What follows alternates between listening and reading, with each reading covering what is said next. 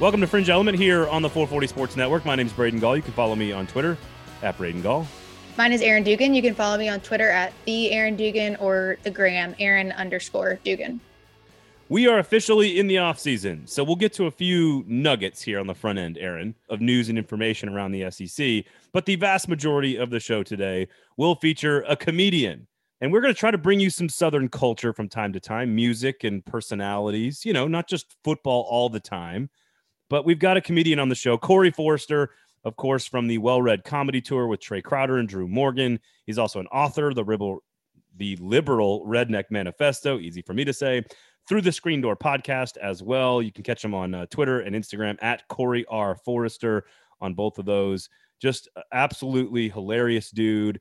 And Aaron, before we get into the show today, we do have to tell people you're not going to agree with everything he has to say, but that's okay. We want people to be sort of pushed out of their comfort zones and out of their boundaries. And he has a certain personality. It's very funny. You're not going to agree with everything he has to say, but that's okay. And we want this show to be a place where we can all disagree and still be friends at the end of the show. And he is such an anomaly, but he is so hilarious. I think there's probably a part of something that he says that everyone will be able to relate to. Don't have to agree upon. I agree with that. We can agree to disagree sometimes, and that's totally healthy. And I will say that I'm thankful for him for two unrelated reasons. One, because he's helping pull the comedic weight this week, which is normally all on my back. And two, because he's easy. I'm not done. And two, I get the borderline ginger label, and he's like full on ginger. So he's taken the gingerness away and he's helping me carry the comedic weight. And for those reasons, I'm thankful. I actually had no idea you got the ginger label. I have never given you the ginger label, so I don't. Have you not? I get it. Blame me for that. It's like people are colorblind when it comes to my hair. People either think it's red or think it's brown, and they totally disagree with each other. I don't get it. I am not the person to be asking about this. That is for sure. I never don't lump me in with all these other ginger haters just because you may not have a soul. It's not my fault. For some reason I associated you with that, but okay. Well, there is no question that he is funnier than both of us combined, and you are quite funny. He is extraordinarily funny. Yeah. And listen, again, we don't talk a lot of politics with him. It's a lot about SEC stuff and growing up in the South. His hilarious story about how his family changed teams like on a dime. Really, really funny stuff. Sort of how his favorite cities to tour in the SEC. How he portrays the South when he's doing comedy in the North, and how we're all much more alike than you think. So it's not a lot of. There's only a couple of things in there, a couple of moments in there where if you disagree with him, you might cringe a little bit. But again, that's what we want people to. We just want to challenge people to think outside of their comfort zones. And I don't agree with everything he has to say, but he's damn funny. So just enjoy it and laugh, and we'll let him do the work this week on the show, Aaron. So before we get to a couple of pieces of news, again, Corey Forrester going to be our guest. Of course, Fringe Element is brought to you by Jaspers, the next evolution of the sports bar on West End here in Nashville, brought to you by the great folks at Four Top Hospitality.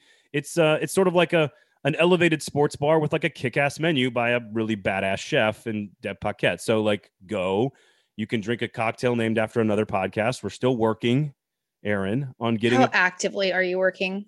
Don't lie. An email or two. Does that count? It seems pretty minimal, but okay. Right now we're all snowed in. We can't have like person to person. You can't send emails because you're snowed in. No, I mean person to person. Yeah, like there's a pandemic and we're snowed in. I can't exactly just go over to the office and sit down and start tasting beverages with them. That's a good point. I should just start walking there because I could really get a leg up on you and Adam by just posting up there all week because you guys can't get there and I can get there on foot. And I'm like, you're right. Listen, mother bleepers, I got a leg up. Just go in there and sandbag the Gold Standard. Just go in there and be like, this drink is garbage. Just like the Gold Standard. We need a drink for diehard SEC crazies. That's what we need. We do need that. We need a tequila drink that makes people go Fringe Element. That's what we need. All right. Doesn't take much. Yeah, I know. Not in the SEC. That is for sure. So again, go to Jaspers. Free parking, I should say. Huge space, 9,000 square feet. So if and when Nashville is able to drive around and go do things, go check it out. They got the grab and go market, of course. They've got the huge bar, little library area with all the vibes. I think we said Jaspers. It's an entire vibe. I think last week. We did say that. Did? You did. Yeah. And then I left. Yeah, you did. Because you were trying to explain the word gyrating right before that, which if you guys go back and watch last week's just little video clip of Braden trying to explain what the word gyration is, and he doesn't get it. And I don't know what gyrating means. It might make you laugh or just make you feel really disturbed. No, you definitely don't know what it means. Gyrate means you think gyrating is putting your hands in the air kind of in the shape of gyration just means to like spin about and flail about and spin about. Yeah, like spin like a top or spin around or flail or gyrate, like contort yourself and like make a bunch of motions. And if you'd be more likely to find next to the word gyrate in the dictionary, you'd be more likely to find the phrase booty pop than you would spin around. Or all right, hang on, shut the hell up. Gyrate definition: move or cause to move in a circle or spiral, especially quickly. Hold on, give me a second. End of discussion. Dance in a wild or suggestive manner. Basically what you did your entire college career. First of all, it's called being an athlete in college. I don't know if you know anything about that. I do not. And yeah, so you should have looked up the Urban Dictionary. Oh, is there one that the kids use that I have no clue about? Let's see. This is possible. There is. This is totally possible. This is totally possible that there's there is another one. Oh, what does it mean? To shake hips or body provocatively. That's pretty close to the same thing, like twerking, right? Before used in a sentence, before MTV, girls had no idea how to gyrate in their shorts, which that feels like it's, men can gyrate too. Let's not put it all on women, but right. Yeah. Equal opportunity gyration. There's certain things you're supposed to look up in Urban Dictionary, and there's certain things you're supposed to look up on Merriam-Webster. That's an Urban Dictionary one. I can't believe. Well, can somebody give me a list then, please, of which words belong in which fucking dictionary? Yeah, just ask me on a case-by-case basis. I can probably rattle it off. Christ. We digress. Unbelievable. All right, couple of quick notes here before we get to Corey. All right, and special thanks to Jaspers. Go to Jaspers. All right. Number one, Gus Malzahn is your new head coach at Central Florida. So UCF loses the coach to Tennessee and then upgrades and hires Gus Malzahn. If you're a UCF fan, I think you'd rather have Gus Malzahn than Josh Heupel. If you're a Tennessee fan, I think you'd rather have Gus Malzahn than Josh Heupel. Am I wrong? No, you're not wrong. If I'm UCF, I'm all jacked up.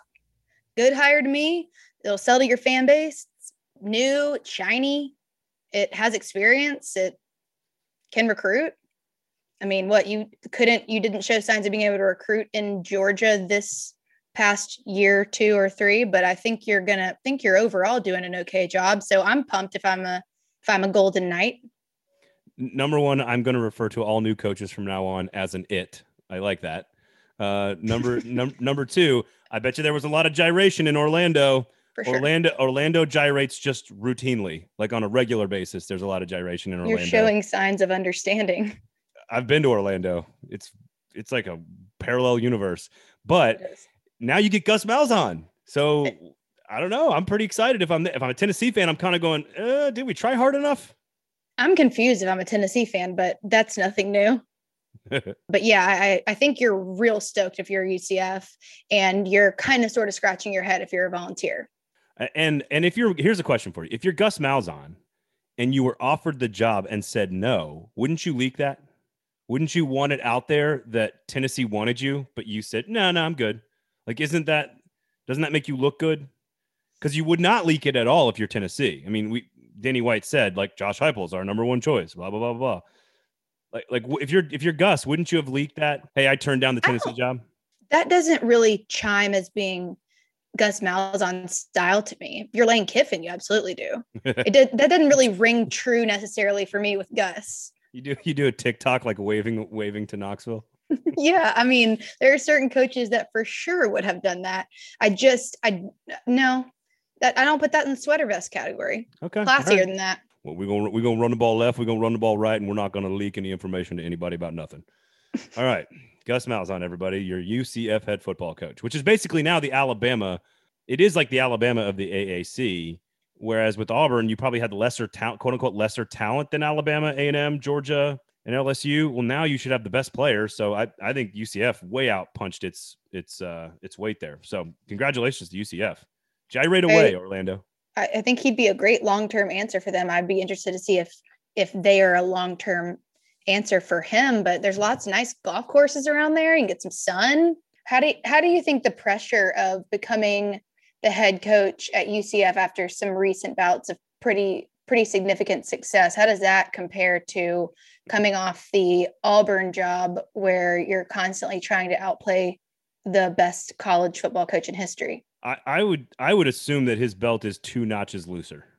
Yeah, I think it has to be. Just so much more relaxed. Plus, again, if you've been to Orlando, you know what we're talking about. It's just a little different down there. All right. So a couple of things from the Florida press conference before we get to Corey here. So Dan Mullen and Scott Strickland, the AD at Florida, did a press conference about their spring practice, and there's not going to be a spring game at Florida. I've got another idea I want to run past you, but he said he never talked to anybody in the NFL, so that was a totally fabricated story. I don't believe him, but I also don't think he ever really wanted to leave either. So it's one of those must-lie situations, right, where you just kind of have to say, no, there's nothing to see here, move along. But he used the word, and I think this was about discussing college coaches going to the NFL. He used the word uncertainty about the future of college football. And to me, this just reeks of like the old guy in charge scared of losing power because name, image, and likeness is coming. You know, we had the racial injustice stuff. People want more portal. Exactly. People want more transparency in the sport of college football. I want more transparency in the sport of college football. You know, like the budgets are a little bit tighter than we all thought. Like it just reeks of somebody that's, I don't know, complaining about something. Like you make a bunch of millions of dollars to coach a football team in the SEC at the highest level. What uncertainty? What are you talking about? It comes with the job. Deal with it. It also seems like, I know that those factors we just talked about are coming, and yeah, maybe there's more uncertainty than there definitely is more uncertainty than there once was. But I think it's hard to wipe your slate clean of everything that happened this year, which we basically saw that the model of college football has the potential to kind of financially crash, like given, you know, what happened. But we're not going to be, knock on wood, we're not going to be in a global pandemic every year. So I think we might be aggregating kind of the stress of adding some of the stress of this year and the instability onto it. And it seems more unstable than it really is. Also, consider the source. Yeah. What have we talked about all year with Dan Mullen? Foot firmly placed in mouth. Should probably stay there more than it does. Now I'm going to combine sort of the uncertainty and the transparency conversation with something Scott Strickland said, which is there's not going to be a spring game, which is, look, spring games are for families. They're for kids. They're for friends to get together. It's not a real game. It's barely even a practice. It is for people to come to a stadium and pretend that there's a football game, which is fun. It's like at Vanderbilt, the kids all come by and get to sign and get autographs from players. Like it's about families and kids and maybe getting to tailgate and smoke some meat or whatever. Like it's just about a fun day. And so that sucks that that's not going to happen by and large across the entire country. But it got me thinking, like, there's no transparency in college football. In the NFL, you get to watch practice as a media member and then report what you see at least. In the college football, you can't do any of that. Nobody's going to see any of these spring practices for any of these big SEC schools or anywhere else really across the country. How much would you pay? How much would people pay to watch a live stream, maybe with commentary, maybe some multiple camera angles? Like how much would people pay to be able to actually watch every minute? You pay $59.99 and you get to watch every second of Texas A&M's practice. You get to watch the quarterback. How much? $59.99 for like the whole year or whatever. Every single minute. Where no one gets to see anything ever, right? Like no media is allowed to go watch practice. No media is allowed to watch the quarterback competition. No media is allowed to watch, one-on-one drills or team drills or scrimmages. Scrimmages would be awesome. I would totally pay to watch scrimmages. Like if I actually got to watch Josh Heupel's offense against Tim Banks' defense in a scrimmage, I would totally pay to watch that. But I would do it for the whole SEC. So from start to finish, you live stream every second of every practice. So you get access to stuff you've never seen. Very hypothetical. Oh, it'll never happen. I'm just saying. I'm just curious. Like, what $29.99 for 15 practices? Like, because the schools need revenue streams, right? And the fans want more access to their teams. The coaches will hate the idea, but I'm just floating it out there. They won't be able to get anything done. Well, I'm just saying, assume. I know. It's hypothetical. I get it. Here's the other thing about this that drives me crazy, because the NFL literally does this. The NFL, every single practice is open to the media. Every single practice. Every single practice in college football is not. And I think that's bad. I think it's bad for the sport. Coaches are paranoid. Like, what is going to happen if Texas A&M fans get to watch the quarterback battle? What's going to happen to Jimbo Fisher? Are they going to lose 5 more games this year because fans got to watch the practice? Like, what? Probably not. The only reason, I think instead of that, they'd be more worried about, in my experience, they're always more worried about who's wearing the red jersey, who can't get hit, who's hurt. That was everyone's main concern, especially from a video perspective of, you film something, you make sure that nobody who is sitting out because of injury of any sort is in any way, shape, or form seen in the background of anything. So that maybe that's a concern too. It is, but guess what? The NFL has to put every single one of those injuries, specifically the body part, on a list every Wednesday, Thursday, and Friday. Like, the NFL doesn't crumble. Do you think that's helpful but think about it do you think, is that helpful for the athlete? Well, it's helpful for the gamblers. I mean, that's why. Yeah. So I disagree with it. It's not helpful for the athlete to tell, oh yeah, his right knee's screwed. Like, that could make him a target. I think that's a money thing. That's a decision based on money and not an athlete, which what side I'm on. I see where you're going with that one for sure. Protecting, especially an 18 or 19-year-old kid. I understand. I totally get what you're saying. I guess I'm talking like the NFL is full transparency across the board in every aspect. Mm-hmm. And it doesn't change the competitive balance, right? I think these coaches in college football, they think it's going to give them some competitive advantage because they're closing their practices and you can't see what's going on and you can't see who's taking first team reps and you can't see. And it makes us worse fans. It makes the media worse at their job because then we just sit out here and speculate all the time, which if I was a coach, I'd much rather just tell you the information than have a bunch of talking heads speculate about it. And the other side of that transparency coin is Art Briles, Joe Paterno, LSU, Jameis Winston. Those are all the things that are on the other side of the we can keep it as quiet as we want to coin. But are they on the other side of you can't observe practice coin? Like, It's about power, right? These coaches have power and they can keep everything behind a wall.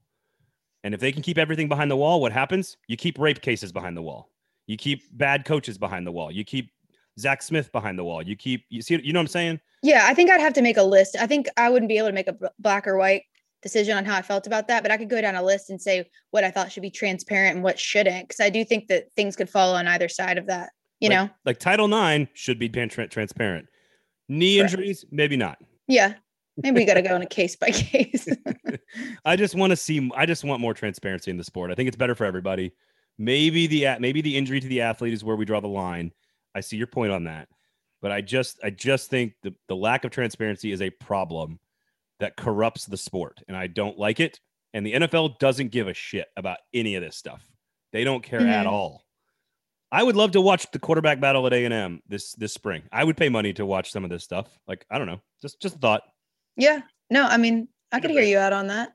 All right, end of rant. All right, so our guest today on the show, of course, Fringe Element, brought to you by Jaspers, Corey Forrester of the Well-Read Comedy Tour, Liberal Redneck Manifesto, the book. He's got all kinds of really cool stuff at Corey R. Forrester on Twitter and Instagram. Without further ado, our conversation with the hilarious Georgia Bulldog fan, Corey Forrester. Corey, first of all, man, thank you for giving us a few minutes of your time. We really appreciate it and love your work. Big fan of all the stuff you do. And let's get started before we get into some SEC stuff and some college football and sort of. Is that what we're doing? Yeah, baby. If that's this okay is with a political podcast. What?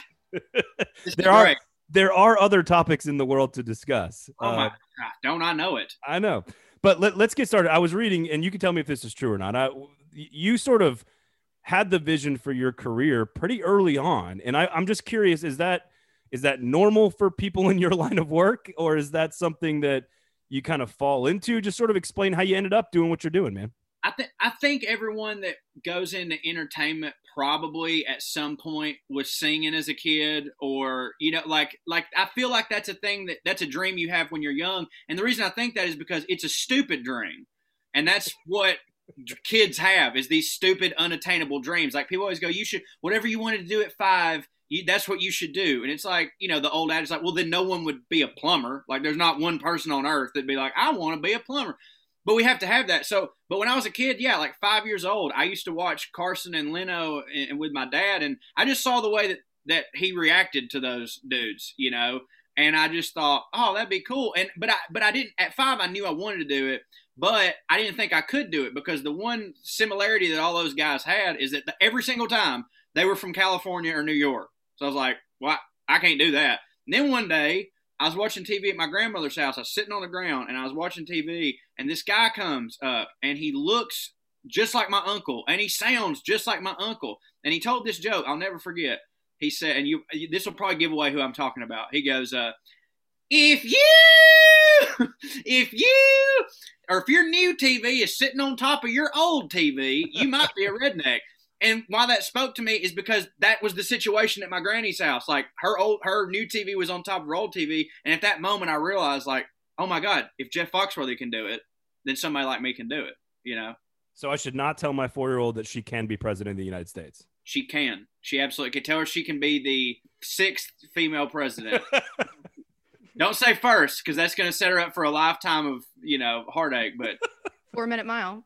Yeah. Yes. Roger Bannister. Thank you. Roger Bannister. I bring that up all the time.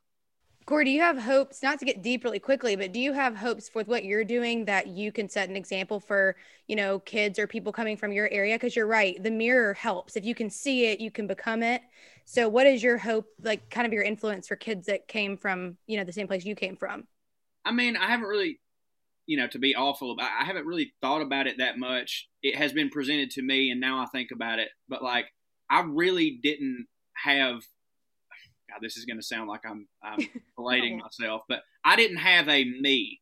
Like Jeff Foxworthy was my, hey, he's Southern and because of that you can be a comedian. But when I was that age, I didn't know what politics was. I didn't know none of that stuff. And so when I was a kid growing up and I became a maybe, let's say more of a left wing type of dude, there wasn't a blueprint for that. I just knew it would have been a lot easier. It would have been a lot easier and a lot less confusing for me to be like, I don't know why I feel this way neither. It's weird. Like, so yeah, maybe I hope that there's somebody out there that sees me in maybe not in comedy, but in the same way that I saw Jeff Foxworthy, which was, oh, wow, that guy's done the same thing. Like I'm not weird for wanting to do this. That's okay. There's kind of a blueprint for it. So like, yeah, that's a weird thing to think about because that makes thinking about that makes me realize that there is a responsibility to the stuff that I do and say. And that's a very new thing for me because I've been this guy forever, but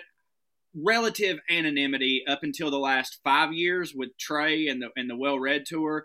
But still, it was like, I'm still like the wide receiver number 2. You know what I mean? Like I'm on the team. I'm making a splash, but like no one's really looking at me. They're looking at Brady. You know what I'm saying? And now that I'm in more of an out front position, I actually look at my tweets for like a minute before I send them. You know what I mean? Like I'm going, oh no. Well, we'll see. And then I'm deleting a lot after 5 minutes. So instead of going to college and exploring like drugs and sexuality, you went and explored like social safety nets. Like that's what happened to you. Well, I mean, I did plenty of drugs and sex. I just didn't go to college. And I used to be, that's how I had time for the drugs and the sex. And I don't see how people in college have sex and drugs. Like, don't you have to take tests and stuff? Like, how are you getting all this ass?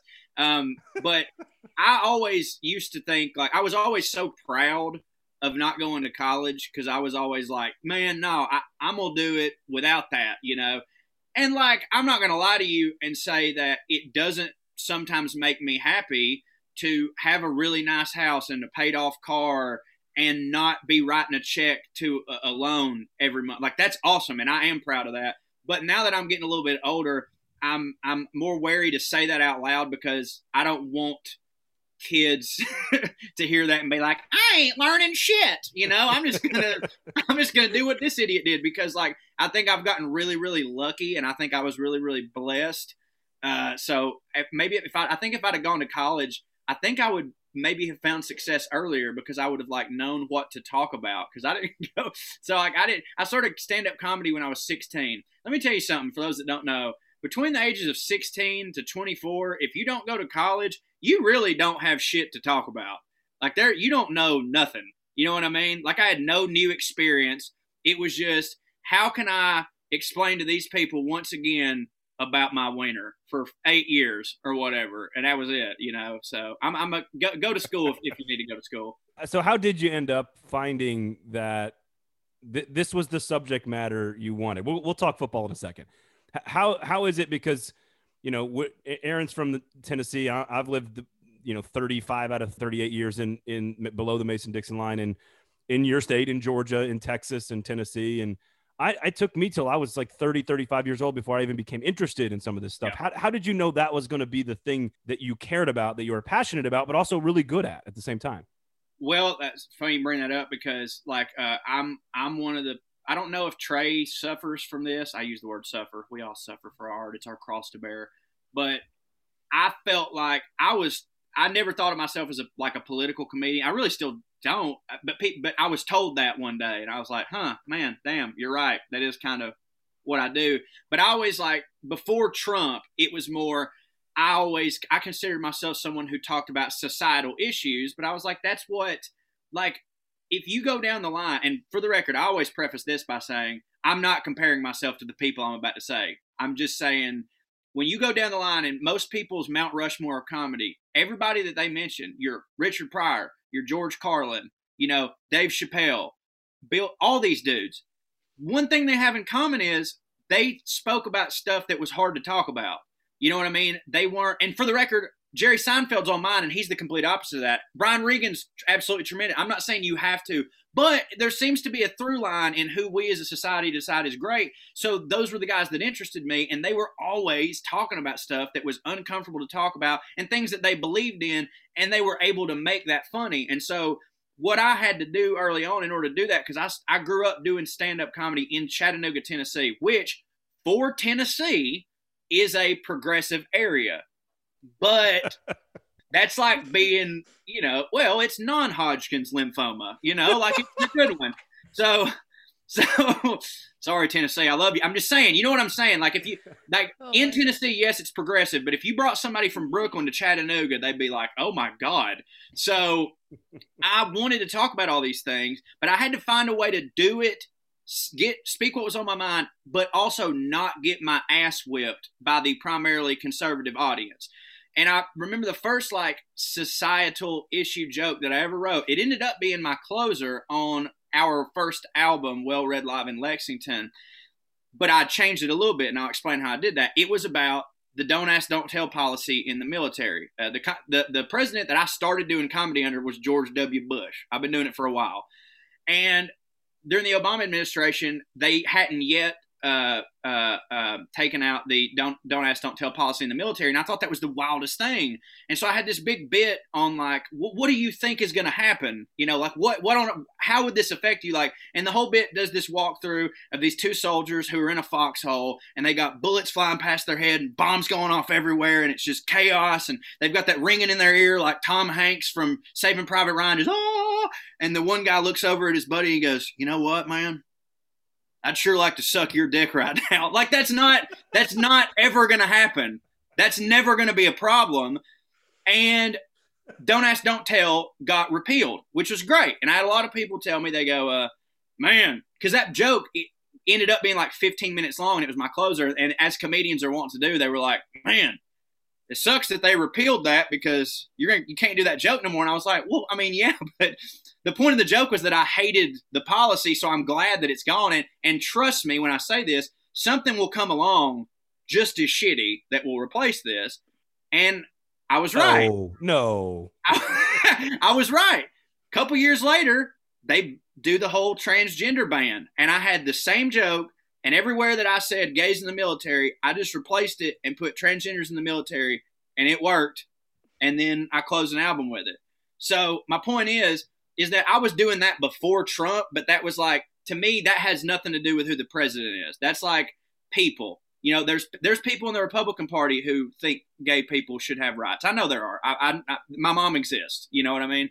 But when Trump became president, it was like, to me, oh my God, I've got to really draw like a pretty public line in the sand, because I know, look, the way I dress, trucker cap, the way I sound, the way I look, mustache, mutton chops, I look like everyone that MSNBC is showing on the side of the road going, "Make America great again." And I need so badly for everyone to not think that of me, that I'm going to be even louder about it than they are. So that was the shift to me. I think if it would be, you know, a lot of people say, I'm sorry, I'm talking a lot. I know a lot of people say, oh, when Trump's gone, you comedians are going to be hurting. I've actually had more success in the past 2 months since his ass has been gone than I ever have in my life. So I don't believe that. But it would be disingenuous for me to say that Trump's presidency didn't start me on a path that I think ultimately is what my entire life has been leading up to, if that makes sense.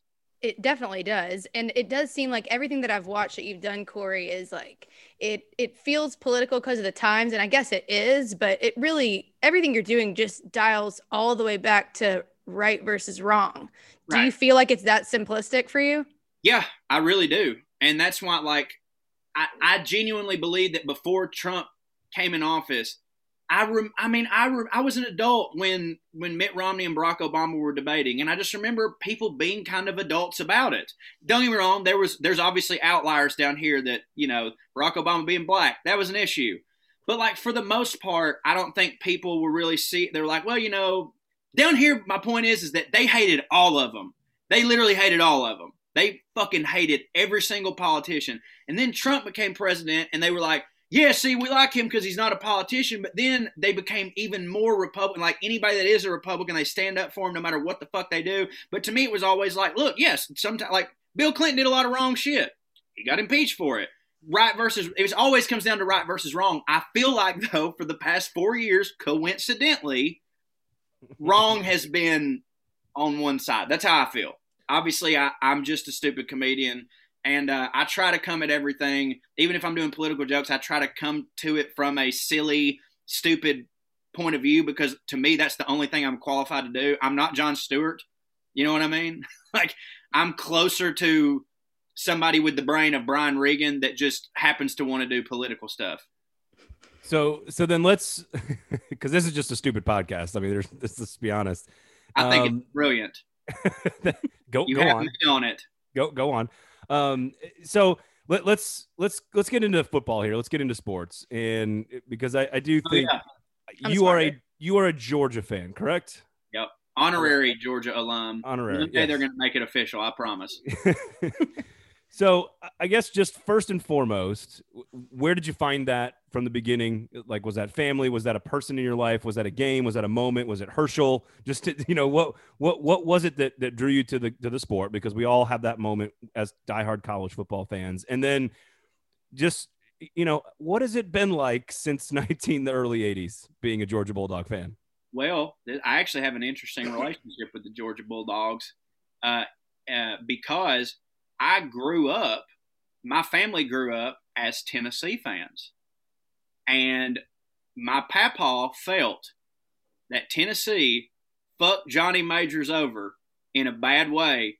And that day, I swear to God, my papa took all his Tennessee jerseys, the pennants, everything that he had at Tennessee, went out into the yard.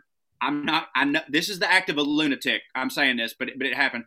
Out into the yard, poured gasoline on it, set it on fire, and said, fuck Tennessee, son, we're Bulldogs now. Went completely – I mean, it's literally like Joe Walsh leaving the Republican Party over Trump.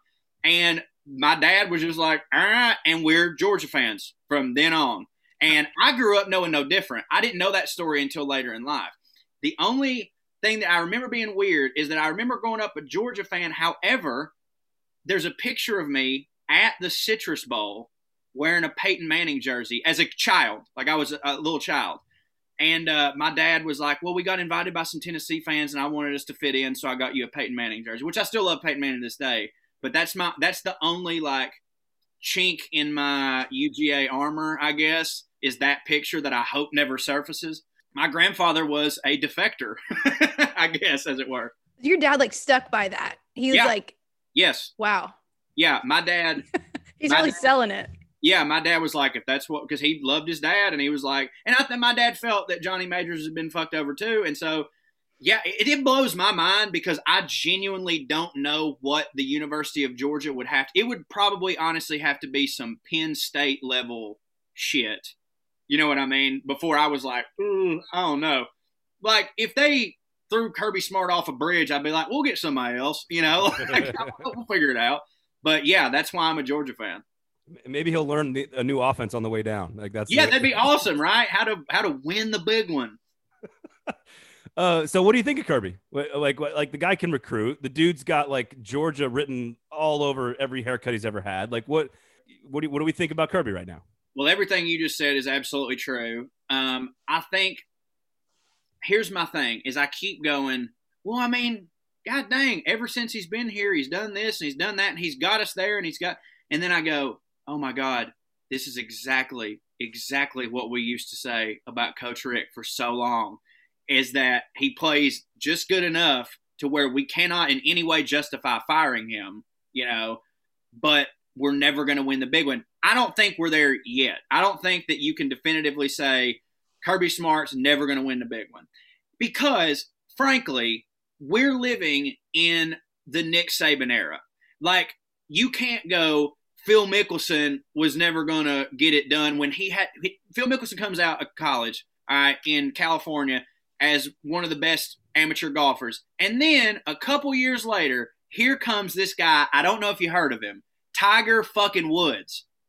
So it's not like Phil Mickelson just all of a sudden sucked. It's just that Jesus Christ himself came back and took over the sport. Like Kirby Smart, it's not fair anybody living in this era to be judged as a coach when Nick Saban, who is this absolutely, without question, there's a lot of arguments with Tom Brady. I don't think there's any with Nick Saban. Like, dude, I know everybody's going to talk about Bear Bryant. Fuck all that. It's Nick Saban. So when that stops, then we'll see. But I think it's too early to call right now. It smells like it. It kind of the same. He has the same kind of attitude. So I don't know. I'm worried. And I told you might be offended by this because Trey and Drew, you know, they're both Tennessee fans. And I tell them all the time, I'm jealous that they suck because like, at least y'all don't have to think about shit. You don't have to go into any season being like, this is it. Like, y'all know it ain't it. They like, don't know. That's the problem. Right. I would love to be able to give up week 4 is what I'm saying. Like, I know y'all do. But we don't get that. We have to be really good all year and then get our ass beat right at the end. Y'all don't know that cross to bear. You don't have that. You just suck the whole time.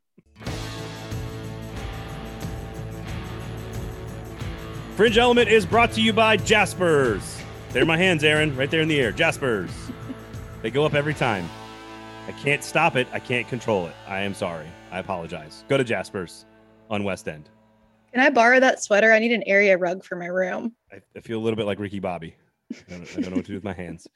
No, you cannot. It's one of my favorite sweaters. Thank you. Free parking, socially distanced, tons of space, 9,000 square feet, fantastic elevated sports bar menu at Jaspers. They got all kinds of really great stuff. So instead of nachos, you get nichos. They got like shrimp cocktail and stuff. They got flatbreads. They got burgers. The Jasper dog is actually cut up in a burger form. It is one of the best hot dogs you'll ever have in your life. When did you try that? Oh, really early on. Really early on. I haven't had that yet. I've been saving that one. That thing is spectacular. I am always the ballpark. I always get a hot dog every time I go to a baseball game that I'm not, well, if I wasn't working because I didn't really feel that professional, but big hot dog person. So I need to try that. Really? Yeah.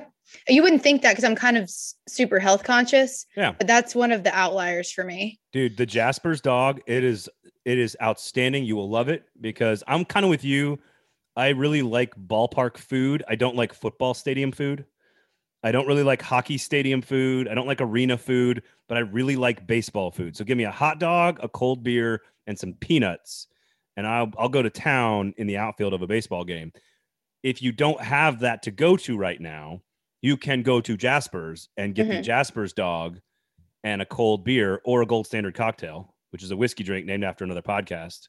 So completely unclassy. The podcast, I mean. Mostly just the co-host on the show. Yeah. I mean, one defines the other. It's all like he's on it. So are you blaming me? You're not blaming me, right? I mean, you picked him. Well, I mean, he's the best Predators beat writer that there is. Let's go back. I don't want to talk about Adam because he doesn't deserve the attention. I want to talk about how at Jaspers, you won't have to worry about what throws me off about football stadiums is that any place that serves cheese room temperature freaks me out. So cheese is supposed to be hot or it's supposed to be cold. It's not supposed to be room temperature. And at Jaspers, they don't really lead with this, but they don't serve room temperature cheese there at all. Jaspers, we don't serve room temperature cheese. Now, what about a charcuterie board though? Well, what happens? Okay. Then? I mean, I'd say that because you are a big charcuterie fan. I am. And maybe I should also say liquid room temperature cheese. Does that help? If it comes out of a spigot. Yeah, we don't want that cheese. Mm-hmm. Yeah, if there's a pump handle or a packet on your cheese, we don't want any of that. Yeah. Okay, I'm down with that. Yeah, that's a good way to kind of sum it up. Come to Jaspers, where our cheese is not a liquid. Yeah. They should update their Instagram bio.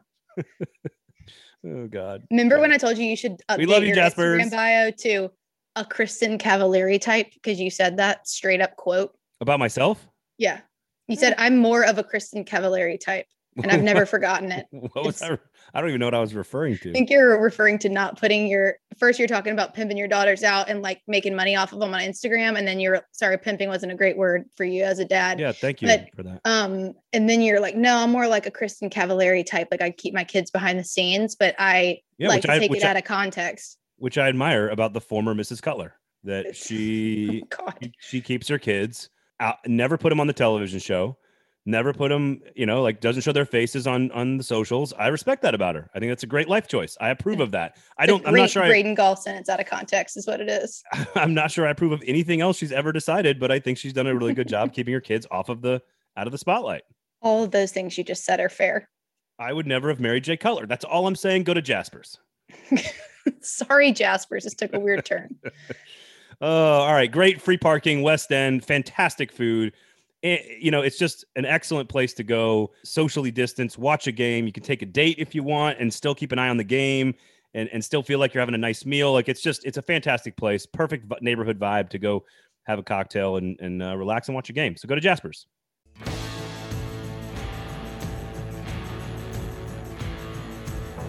So I love going to Athens. It was my favorite. I've been to every SEC campus. I think Athens is my most favorite to go to a game. What is your most favorite Georgia football Athens memory? And then I'll tell you a funny thing that happened to me in Athens. Oh man, I know y'all said that nothing was off limits on this podcast, but there's definitely most of my Athens stories I probably can't tell. My favorite Georgia football moment, like watching, was probably the hobnail boot. Oh, come on. What? I was in the stadium for that. That's when I was at school. It was awesome. Yeah, it was. It was. It was, and look, y'all's Hail Mary a couple years ago. I was watching that in Bakersfield, California, with Trey and Drew. We're the only two people there watching football. Everybody else, it's Californians. They don't care about this. And when we caught the touchdown pass the drive before, I ran, dude. I sprinted the whole bar just like Neon D on it. Y'all suck, fuck y'all.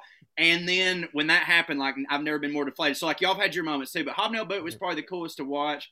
What was the other? Oh, my craziest Athens stories.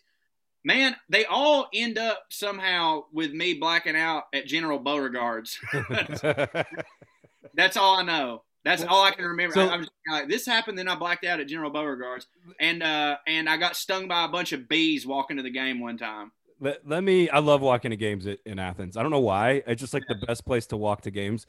Let me ask it a different way then. Why is Athens such a cultural epicenter? Widespread Panic, REM.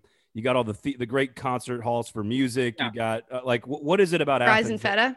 Yeah, like what is it about Athens that makes it? I mean, I hate to go back to politics, but it's like Austin, Texas, in the sense of it's a blue dot in the sea of red. So all the hip Southerners like, well, I can't just go to Austin, but I can go to Athens, you know. And I mean, frankly, REM and those guys and the drive-by truckers, my boys, Patterson, what's up? You know, like they made that scene so cool, and it's just such a place to be.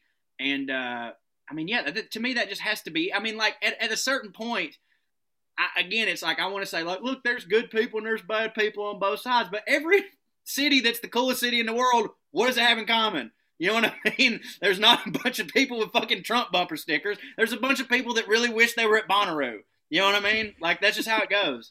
Speaking of inclusivity, to kind of get us into this story, been to Athens several times, but I went one time and we had a friend that was not 21 yet with us. And I had my friend that actually went to Georgia was like, we can just pass IDs back. Like, it's no big deal. Just pass your ID back. Use it 3 people later. It'll be fine. So we did. And we were like, we need to pass back an ID. Well, somehow in this scuffle, and we'd already been drinking, one of my best friends from college, 6'5" black guy, accidentally, his ID got passed back to my 5'2" brunette friend, white, and it worked. I've got the very opposite story but we did it on purpose. Everybody was like, dude, it's so easy to get in if you're not 21. And one night we wanted to test it further, that me and 3 of my buddies all went in with girls' IDs, got in fine. Now, my one buddy, we were like, you're definitely going to get in. Like, you actually look just like her. But all of us got in. But the funniest part is, by the last person, the guy that was checking IDs looked at him and went, and then let him in. So, like, they knew, you know what I'm saying? Like, they just didn't care. Like, it was a complete, I don't know I'm sure it's not like that now. I don't know that I can handle Athens now. I haven't been in a while because of the pandemic or whatever. And I've changed a lot. Like, I'm not the bar guy, you know. I think I put out that energy, you know, online or whatever. I put out this is the fun party guy. And I mean, I hate to quote Toby Keith, but I will. I probably am as good once as I ever was, but like, that's about all I got in the tank now. But that I kind of almost get anxiety thinking about Athens, because like it was like, I'm sure you remember this, but like, you almost couldn't have a good time because everyone's like, we have to go to these 27 bars tonight, and I'm like, but we won't even be able to get the drink when we get in there. So it's just not my scene anymore. But I love it. Like, I love going down there for heathens and hanging out with the truckers and stuff. That's my shit. Well, and this speaks to what you do as well. Like, you have to have experiences to go through those things to be able to tell the stories. You have to sort of live those moments, right? To be able to, like, I'm sure there's no difference with jokes, right? Like, you have to have gone through experiences to then be able to truly tell those jokes. For sure. That's why the pandemic's been super hard for me, because like, I'm there. It's almost impossible not to write the same type of joke every other day, because nothing new is happening to me. Like, used to, when I write the best when I'm on the road, because it's like, I get off a plane in Portland, Oregon, I see a clown riding a unicycle. Something's there, you know what I mean? But like, I'm just at my house every day. Now, I have like, this is the first year that I've actually been married. I've been married for a couple years, but I was on the road the whole time. Even our whole dating time, like, really, we're just now getting to know each other a little bit better. So I'm just now starting to write the marriage material, which otherwise I would have never had, because I'm not the typical husband. Like, I'm not 9 to 5 at home every day. Like, I'm gone 2 weeks at a time, then I come home for 3, and one of those is washing the clothes that I'm about to put right back in the suitcase. So like, I'm getting a little bit of those experiences, but like, you know, I figured all that shit out in about 3 months, and now we're in almost a year. So something's got to give. Like, obviously we've talked about Athens, but you've probably toured a lot of the SEC cities in the South. So any other places that you really love? And then is there an obvious difference to how you deliver your material if you are in a non sort of Southeastern area? Like, if you're up in Philadelphia versus Birmingham, do you adjust your game? Do you change your style at all? Yeah. First off, to answer your first question, Oxford, Mississippi. Whew. Lord, I have fun. You have to, you know, I found out the hard way that their bars close a little bit earlier than most people's do the first time I went there. My friend, she's a writer, Alex McDaniel. Y'all might know Alex. Yeah, she's great. She used to live there, at least, and so we'd always, you know, hang out and whatnot. And it's just a great scene. I love they have Square Books, which is like the last remaining independent library or a bookstore which, there's a poster of me there. It's no big deal. But so I really enjoy that place. I really love I love looking at the Old South. Is one of those things where it's so fun to look at until you start reading, and then you're like, oh, that's why, but it's very pretty. And how I change my material, yes, but not in the way that you may think.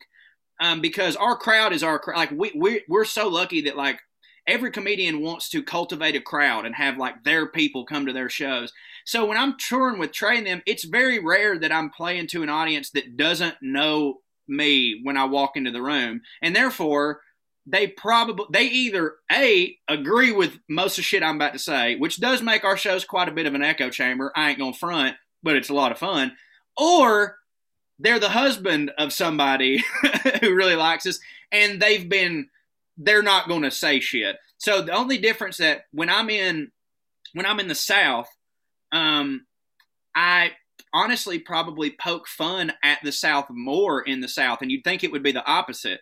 When I go to other places, I'm more in a defensive kind of position. I'm more in I know what y'all think about us, but let me tell you what we're really all about. Whereas in the South, I can talk about pontoon boats and dip and cousin fucking, because they're like, yeah, whatever, like we're making fun of ourselves.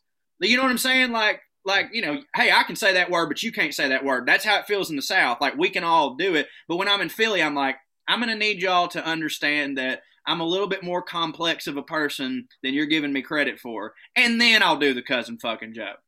So it's funny you say what you said about how you react and interact with people differently, because I really don't want to I don't ever wear Tennessee gear around Nashville. Like I just don't. I have no desire to. Part of it's the job. Part of it's just everybody's got it on. But I will when I go see my family, I am rocking Tennessee gear everywhere in New York. I'm like, SEC baby. Like what's up? And it's just this weird, like, I'm so much more proud of it. Yeah. And like you said, we're more complex, and it's just, I don't know. It's very interesting you say it that way. No, I hear you. Like, honestly, I think when I go to New York, my accent actually is thicker for the time I'm in New York, because like I'm trying to put it out there. And also I found, I don't know about your experience, because my accent's a little bit thicker than yours. I don't remember the last time I paid for a beer in New York City. Like everybody's got that, everybody has stereotypes, not just of the South, but everywhere, like, oh, people in New York are mean. I mean, I'm sure that some of them are, but I've found I've never been more welcomed by people, because they don't treat my accent the way like your typical San Francisco person would, which is they're like, oh, look at this idiot. They're like, oh, say that again. That was fucking great. Come in, have a beer. Let's talk about Chipper Jones, huh? And that was it. Like once they found out I was a Braves, like hanging out in Queens, they're all Mets fans. Once they found out I was a Braves fan, then all of a sudden the accents didn't matter, and we were just two people from a working class area who like baseball. And I had to convince these people one time when I was in Queens. We were talking, and this one dude, he just came, he's like, yeah, this fucking redneck over here. And it was busting my balls. But I was like, finally, I was like, all right, man, like, you call me a redneck. I see you. I want you to know something. I see you come in this bar every night. All right. I know you work in a factory. You're still wearing your uniform. You're working in a factory. You come in the same small town bar every single night. Every single night you come in here and you bitch about your old lady. Literally, the only difference between you and my uncle is the fact that my uncle has a sweet ass fucking truck. And he goes, oh, I'd love to have a truck. And I was like, I know. You're a redneck. You're a worse one. And then, like, we just all, like, at that bar in Queens, we all just agreed. We're like, yeah, like, rednecks are everywhere. Like, it doesn't matter. Same, but different. Yep, exactly. I hate, as a Mets fan, I do hate Larry Wayne. I do hate that guy. I hate him with a passion. There's not, and I respect him. I respect him. I got it. He's a great switch hitter, blah, blah, blah, blah, whatever. Name your kid after something else, okay? Seriously. Being a Mets fan up there, it was explained to me early on, because every comedian in New York is a Mets fan, not a Yankees fan. And the reason for that, I'm told by every comedian, is that, well, comedians can identify with the Mets, but they can't identify with the Yankees. Like, the Mets have never made it. Like, they fucking suck. They're going to suck again. Nothing ever works out for them. And what more is relatable to being a stand-up comedian in New York than suffering? Yeah, exactly. Yeah. The commonality. A Mets fan and a Jets fan, Much better material. The idea of like that story about you and this guy with totally different backgrounds, realizing that you're so much more similar than you realize on the surface. Yeah. Like, isn't that all just like, that's just all of us? Like, this whole process, like, if people just stopped being so sensitive about everything and just talked to each other, I feel like we would realize that we're all kind of just the same person.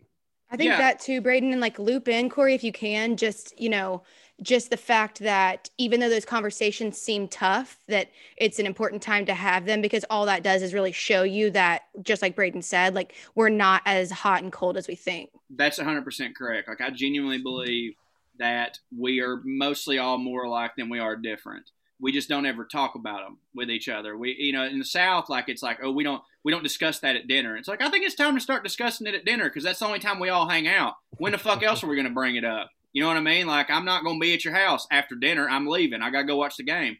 But like, that's one of the things that I think, you know, earlier we talked about like, oh, Corey, do you want to be an example for young people? Well, Jesus, yes, but primarily the thing that I've always wanted, literally always wanted in comedy is to show people our similarities through our differences, if that makes sense. Like, I've always wanted to be like, hey, look, yes, politics this, but also the same people that are sitting there talking about politics are also goofy and we all love fart jokes, and we've all had our heart broke, and we all love rap music and bluegrass at the same time. We're all this kind of weird amalgamation of all our shared experiences, and we should just fucking say that to each other out loud all the time and be vulnerable, because when we're vulnerable, it lets other people be vulnerable, and it lets them understand that that's okay. And then we can understand that it's just the politically corrupt and powerful who are trying to fuck us, not each other. You know what I mean? Like, I don't know. It's just it. Like, they've convinced all poor people to fight each other. I just feel, and so that they can just stay up there and do their little thing. And nobody wants us to talk. Like, you know, that whole like around here, it's like you don't talk about religion, and don't talk about politics, and don't talk about money. They want you to not do that. If you don't talk about money, then nobody can tell you, hey, I think you're getting fucked at your job. You know what I mean? Like, we should talk about all that shit. They don't want us to do it. And, you know, they win pretty much every time. But yeah, I've always wanted everybody to know, no matter where you're at. One of my goals in life, whenever I get, either I'm going to pitch this and somebody's going to buy it, or I'm just going to make a shit ton of money doing something else and I'm going to self-fund it. I want to do a show that finds the rednecks in every country.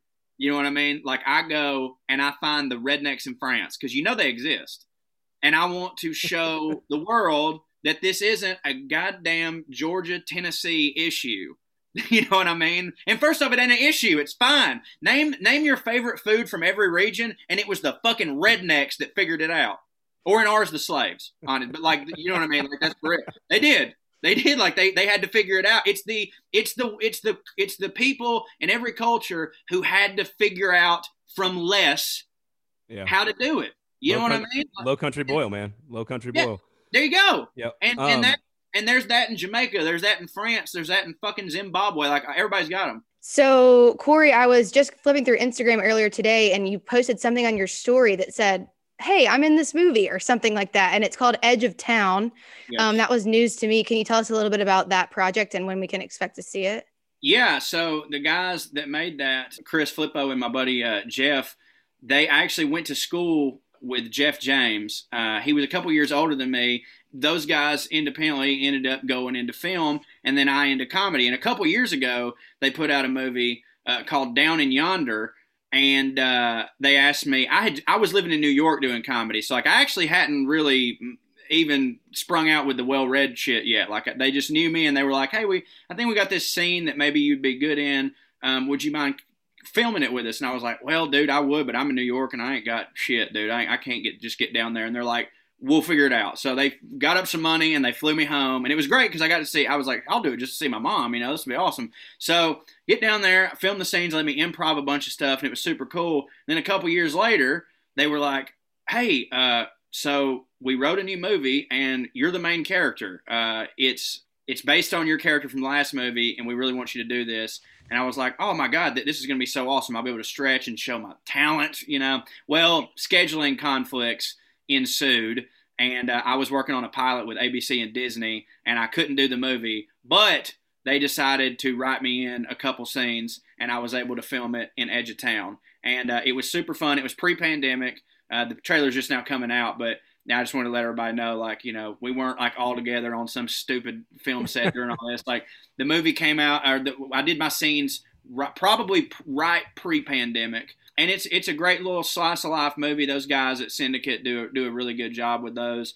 Like I said, Down in Yonder won several awards, so super happy to be doing stuff with them again. And I hope that the next time I don't have scheduling conflicts and I can actually be the star of one of their vehicles. Well, I know now I do video production too. So I know now that I just learned a trick, which is go ahead and write the script that you want and tell the person that they're the main character and how they're going to say no. Right. Yeah, that's true. So, trust me. Sounds like a good approach. I wanted to do it. I just couldn't. I literally had a contract, and you know how them some bitches are. All right, let's do some rapid fire here to wrap up. I have some sources here that have been. I'm supposed to ask you a few questions, and we can go fairly short on these answers. You can keep it tight if you want. I'd like to know about the incident at the Disney employee store. You've been talking to Trey. A man never reveals his sources. Which, by the way, that's me being there is why I couldn't do the movie. So it actually goes hand in hand. All right. I fucking hate Trey so much. So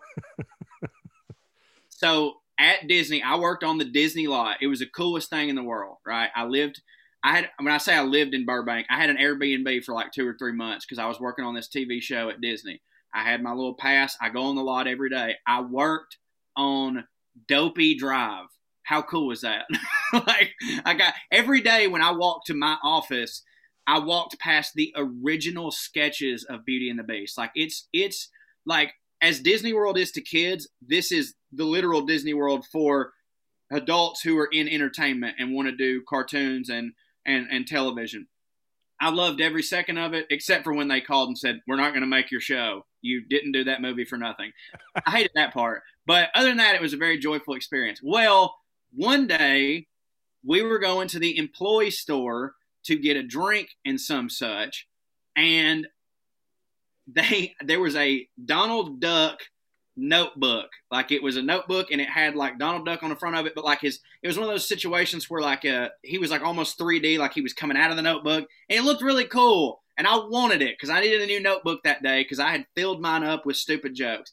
So I go and I put it up there, and they're like, "Oh, sorry, you can't have this." And I was like, "There's more. Like it's not like this is the display one." And they're like, "No, this is for cast and crew only." And I was like, "What?"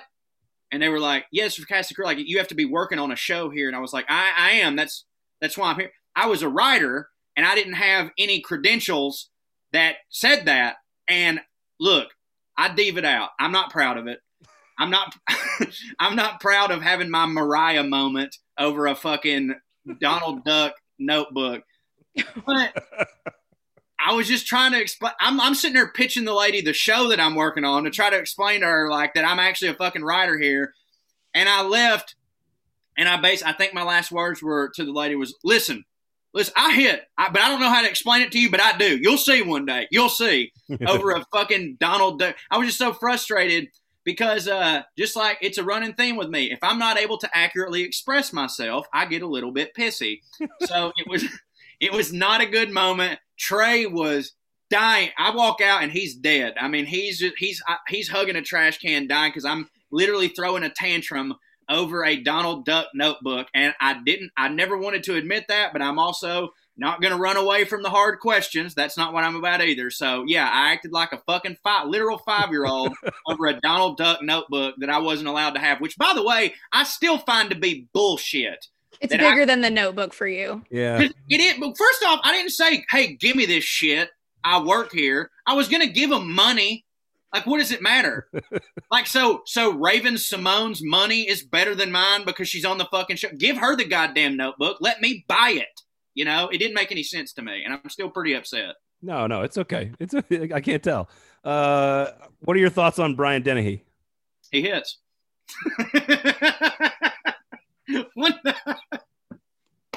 So that story, that's pretty good. That story. You snorted. Me and Trey have this thing where, like, I don't know if there's I heard a line on Scrubs last night, actually, that reminded me of this thing that me and Trey do. And it was Jordan talking to her younger sister, talking with her younger sister, played by Tara Reid, to JD, where she goes, they were at a carnival, and she goes, so, all right, we'll see you boys later. We're going to go eat a bunch of fried food and then stand next to the fat bearded lady and make ourselves feel better about ourselves. And me and Trey, we always, when we go on the road, we have this thing that we like to call, we go ruin, which is we ruin ourselves with food. And in order to feel good about ourselves, we lay there in bed together and we just start listing off people who made it in Hollywood who are fatter than us. Oh. And one night we were sitting there and we were in a big suite and Drew was in the other room. And me and Trey were in the one room laying on the bed, and we went to instead of going to a restaurant that day, we went to the Publix, which was right across from our hotel, and we got like all the deli platters and all these sauces, and we made a sandwich bar on the ironing board, and made all these sandwiches, and we were sitting there and we ate them, and we were just in pain, and we're sitting there and I'm like, God damn it, son, whoo, we got to quit this shit, man. Like, we want to be on TV, and he goes, man. Fucking Brian Dennehy hits. It's all right. Don't worry about it. And then Drew, we were basically talking about how, like, you know, character actors can be fat. And Drew busts in the door because he's super sensitive to sound and he can't sleep. Busts in the door screaming. He goes, hey, you fat fucks. You get it, right? You know that you're already character actor fat. Like, you can't go anymore. We're like, whatever, Brian Dennehy. So, rest in peace to Brian Dennehy. But now me and Trey, every time we're eating and we're about to eat something that we know is terrible for ourselves, we'll look at each other and just go, Brian Dennehy, and then out of it. What about Papaw Batman? Papaw Batman. Did you just talk to Trey? I love that. So Papaw Batman, one time, and for the record, Drew and Trey have a hard time understanding when I'm just doing a bit. You know what I mean? Like, I'll be doing a bit, and then it's like, this is what Corey believes forever. I will say they weren't completely wrong on this one. I posited on an early episode of our podcast that when I turned about 80, 85, and I knew I didn't have a lot of years left, I would turn to vigilante justice. because I feel like I'd get away with it. Like, if there's like a known, you know, child molester or something, I can, as a papaw, go up, take care of that, and then leave, and I've got no motive whatsoever, except for, you know, the several podcasts in which I've laid out my diabolical plan. And I'll be fine. They were like, dude, they'd hear the gun. And I was like, no, I'm going to have the cow gun from No Country for Old Men, the pressurized thing. Like, I'll get one of them. Like, it'll be fine. And they told me, like, I'd get caught. And I'm like, how would I get caught? Like, who's going to go see a dead person, random dead person, and be like, we better calling all papaws, calling all, you know, we got to go interview the papaws. This is clearly the work of a geriatric vigilante Batman.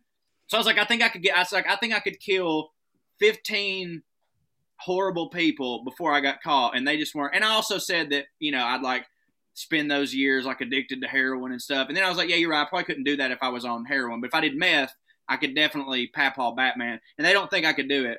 They were like, you're in terrible shape now. You know, like, imagine what you're going to be like at 85.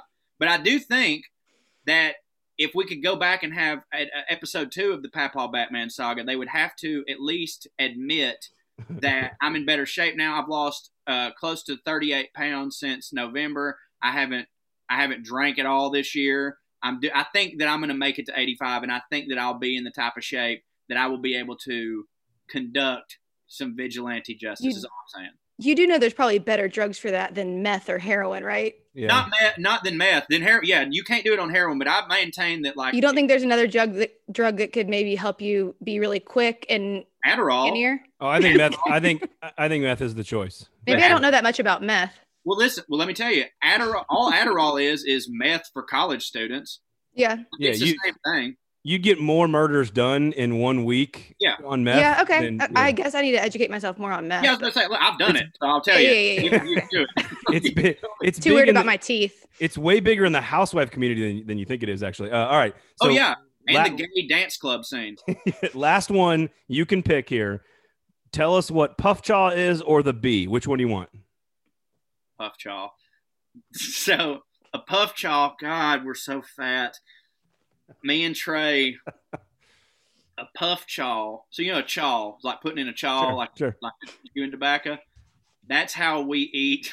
God, that's how we eat Cheetos Puffs. Like, we put them in and suck all the juice out of them. Or they're curved perfectly to sit right there and a lot on your lip like that. So you throw in a Puff Chaw and you can enjoy your Cheetos Puffs a little bit longer. You get a little bit more mileage out of them. It's just all of these are. I can't wait. We're doing our podcast in like an hour, and I can't tell him about all this. Well, we are very, very grateful for your time, Corey. We appreciate all your work. Keep it up, man. Fighting the good fight. We do appreciate it. Go Dogs. Dogs. We'll get Kirby a W here, man. All right. I hope so. And it was very nice to talk to you both. And hey, if you'll have me back, I'll come. Anytime, come on, Corey. You made the vein in my head protrude, which is normally a good sign for you because it means it's funny, but bad sign for me. Oh, so okay. I hope there's a weird compliment for you. Well, thank you. Listen, you can ask my wife. I tend to make the vein in women's head protrude from time to time. It's normally not because I was being funny. So, take what we can get. I finally take it as a compliment. Thank you very much. Well, next time we'll ask you about being on cable news, man. Congratulations on all the success. We do appreciate it. Thank you. And obviously, wish you best of luck, man. Keep it up. Thanks, Corey. Y'all. Go Dogs.